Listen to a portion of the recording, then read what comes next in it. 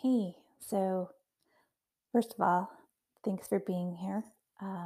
This is the beginning of the audio portion, the podcast series, conversation series, or whatever you want to call it, um, version of Dear Textiles. So I wanted to put together some audio in case people would prefer to listen rather than read. And this first one is just an interview with me. An interview? Not really an interview. It's just me talking to myself. And now you get to hear it. But I guess I was talking to myself technically, but I was actually sharing why I started this. And I felt like it was best to start out with my own story before I asked other people to share their own words, which will be happening in other episodes. So here in this podcast, we'll be talking about how craft and the act of making can create change, both internally as well as externally, and asking how making something out of nothing can help us build our future while simultaneously connecting us to our past. And, well, here we go.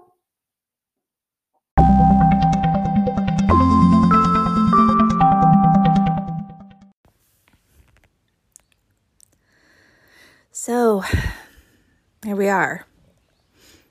It's the morning. Maybe you'll hear some birds, or my dog, or my cat.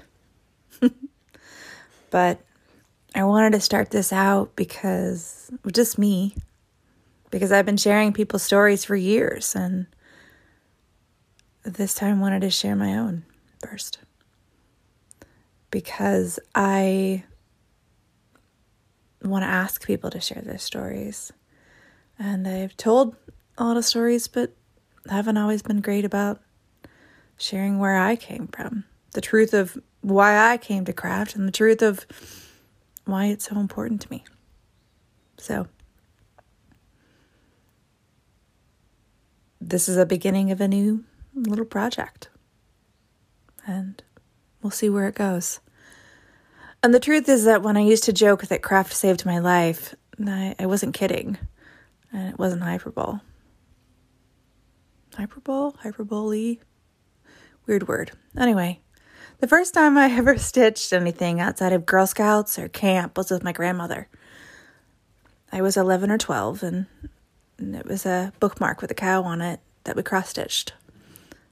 She took me to the craft store, and we picked it out. It was the first time I felt much agency in what I could create. I did win a prize for a painting in elementary school once, but it was the way the stitching felt, and how when I was gifted a book of the stitched alphabet, I was amazed that I could stitch anything I wanted. My mom still has that I love you that I crudely stitched for her on cloth. So years later, when I was living in New York, I was looking for something to do to volunteer and naively thought about knitting, because I naively thought that only older people knit, and I miss my grandparents, so it seemed like a good fit. When I went to a work meeting soon after to ask people if they knew anyone who knew how to knit, almost all of them raised their hands. But no one else knew that anyone else in the department knit. And that meeting was pretty funny when everyone raised their hands and went, "What? You? You too?" Yeah.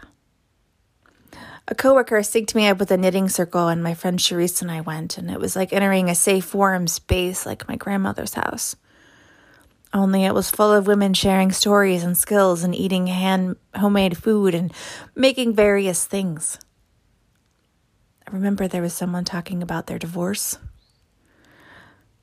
And when we were taught to knit by one woman, she would teach us for a few minutes and then walk away, and then somebody else would come by and say, no, it's this way. And there was magic in that because there was no right way. I had taken art classes in college and was told that I was doing it the wrong way. And I loved that there was no right way in craft. Just your way. Or the way your mom had taught you, or the way your grandmother had taught you, or your friends, or something, or now YouTube. But the fact that there was no right way was amazing. And later, as I knit in my aunt's apartment where I was living, I felt closer and closer to my grandmother. And most importantly, I felt safe for the first time in a long time as I held the yarn in my fingers and it gently ran through them.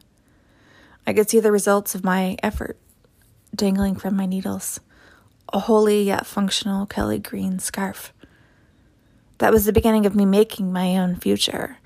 I was piecing together that I could make something from essentially nothing and make what I wanted versus what was in the store. Amazing, right? Like, you didn't have to choose from the 5 scarves at the Gap. You could make your own. Incredible. So I could finally make something versus forcing myself to pretend I wanted to make music or skateboard, both fine pursuits, but they were more of something that I was trying to do to be cool, not because I liked it. I was also terrible. My late teens and 20s were pretty self-destructive, and along the way I met some pretty bad people too and found myself in some pretty bad situations. And I had numbed myself to everything around me, but feeling like I was in my grandmother's living room, making something with her there guiding me, with all the people in my family that had made things, and all the people in the world that had made things as well behind me, I felt rooted and grounded and connected like I ever had before. Yes, I had been attacked and I'd retreated into myself to protect myself, but it was craft that showed me that there was another way, that I didn't have to implode. I mean, I did implode a little bit after that, but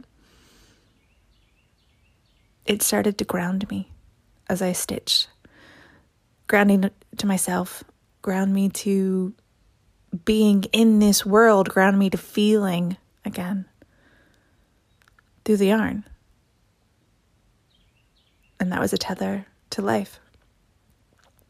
So then learning how women had stitched nappies in Argentina for their missing children, and how Gandhi had led the Khadi movement in India, and Louisa Pessel had helped former soldiers stitch an altar cloth in England, and Chilean women stitched the stories of their missing sons and husbands, and Jim Simpson in Australia unpicked socks to stitch a map of his country while a prisoner of war in World War II, and how in geographically isolated places like Gee's Bend, quilts had been made from pants worn out in fields, and in Japan, clothes were mended again and again and again and again out of necessity. And following the thread of making throughout the world, and all the grief and love and joy and sadness and inequity and terrible things that had happened to people. Stories unlike my own, but and I found this resilience that was beautiful, and that wasn't found at the mall, and that was found through people's stories, and it was life-changing. And I was coming out of numbness into a worldwide community of strength and love and stories and resilience. And years later, when I stitched affirmations to heal the raw memories that had come up for the first time a few years ago, I felt that again. How it washed away the hot shame that I felt of things that had happened that I had locked away and preserved for no one else to see. Because I thought I was... Who would want to know the real me after things that had happened? Who would want to know that and love that? And so stitching things for my project, You Are So Very Beautiful, was a way to maybe connect with people that also weren't feeling so great about themselves. And that was a really healing, tiny project. But it showed me how in our craft we are making the future that we want to see. We are taking the past and using it as a strength from those who came before us, and showing up in good times and bad like they did too. Stitching connection and humanity and perseverance into everything we make. But this is my story, so there are so many other stories as well, and strengths and lessons that they took from what they learned. So I want to learn more about them. And I want to share via audio so that people can listen if they prefer to listen versus read. And I want to learn about experiences that are wholly unlike mine, because craft is something that happens all over the world, but we don't always see that. And I think in the past I've thought a lot about what people made, but not always who made them. And that was a huge failing of mine. But in research and seeing how much of life and all the things we are, the bad things, the good things, the amazing things, the unknown things, show up in our stitches. And yeah, I wish a lot of things that had happened to me hadn't happened. And the complete feeling like I couldn't show up in my full self and tell my full stories. And through coming back to what I had made, I was able to see that whatever I was feeling when I was stitching, someone else somewhere felt. So in my craft, I was never alone. And that's before you get to the internet, where you're never alone either, really.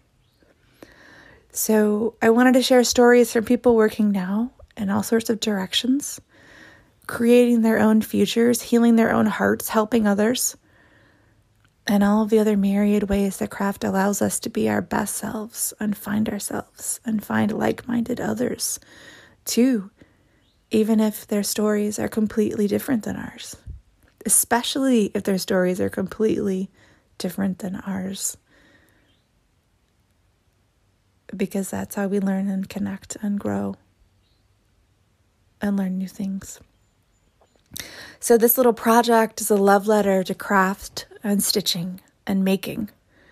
And while it's a reminder to myself of that connection with my grandmother and her living room, I hope it's also a reminder to you that what you make is important, has meaning, and is steering you forward even if you don't know it yet. Because making is powerful. In times where I thought I couldn't do anything,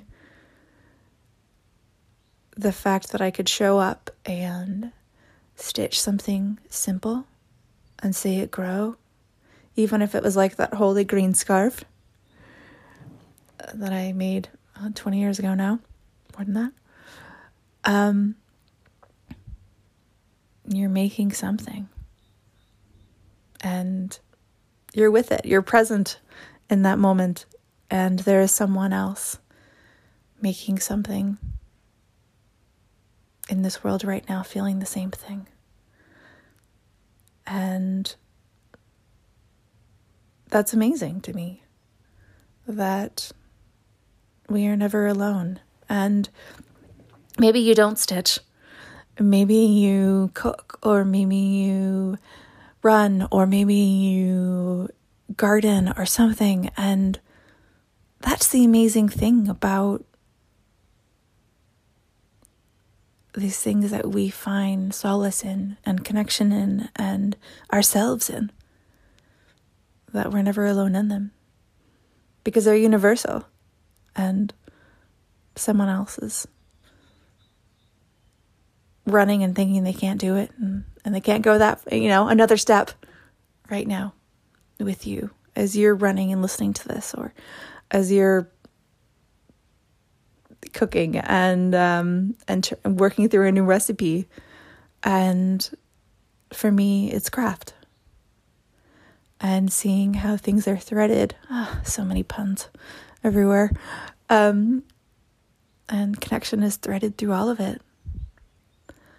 And it's beautiful. I found that when I've stitched in public, there have been people that have come up to me that we've spoken different languages, and they have, when we realized we spoke different languages, they have mimed maybe like knitting or stitching or given me a thumbs up or something and a smile, and in that moment we were able to connect. And looking into the history and the research of how people have healed themselves through craft was important to find too, because it healed me and it's still healing me, and hopefully will do that into the future. And hearing stories heals me too. And so this is going to be a series of people sharing in their own words why craft is important to them, what they're doing with craft, and how they're building connection with themselves, with other people, and toward the future in ways that they both know and will come to learn in the future. So thank you for listening. Thank you for sharing. Thank you for showing up and making. And there have been times where I've stopped making altogether because I've been too scared or overwhelmed to be there in the creation of something. When I started this and thinking about sharing stories, I stopped making, which made me feel super ashamed and embarrassed. I talk about making all the time. I should be making all the time, right? Not always. Sometimes in lectures I talk about how you see those paintings in museums and the dates of creation are like 20 years. I doubt that person worked on that painting for 20 years. But they probably came back to it when they needed it, when it felt good, when it felt hard, when they felt lonely. So our act of creating, whether it's craft or something else, is an act of connection. And I'm kind of privileged. There's Making is Connecting is a book by David Gauntlett, which is really good. And I think about that idea a lot, about making as connection. And yeah, I think it's important what we make. But I think it's also important to share why we make. Because we're making and growing at the same time, and learning new skills and becoming confident in ourselves. It's a huge act of confidence to make a garment. I mean, a scarf, yeah, you could probably fit it around your neck no matter how long it is. If you have some buttons, it could be super short. But making a shirt or stitching a sweater, or there's so much confidence that comes with making something and having it fit, or having it completely not fit and then figuring out what you did wrong.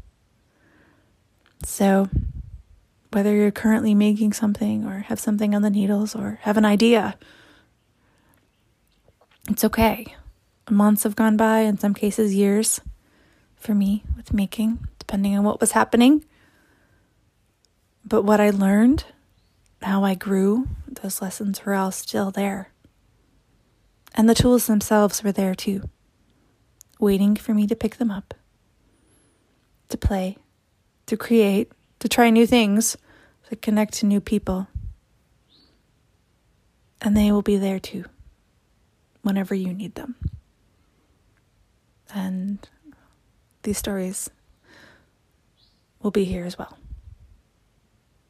And may you find something in them. And if you want to share your own story, please get in touch, or share the story of someone that you know, or a family member. Or I once heard a story in a knitting circle about in World War II. There were hats that people made, and they made them in a different color. I think it was the Netherlands, to show that they were part of their resistance. And I heard that once in a knitting circle, and have never been able to find that story again through research. And I want to hear more of those stories and know more of those stories that are happening now, that happened decades ago, because I want to know more about how the craft has helped us connect, how it's helped you connect yourself to yourself, connect you to others, your histories, both relatively current and long forgotten. Because making is powerful, and you are powerful in that making. So, if that's all you get from this, just remember that I see you in what you're making, and it's important. You're important. So, keep it up. Keep going.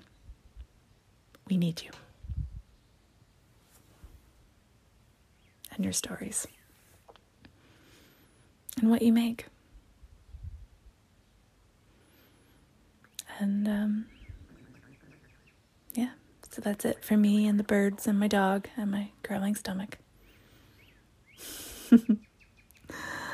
And hopefully you'll stick around and hear the other stories that I have to share. I hope so. Take care.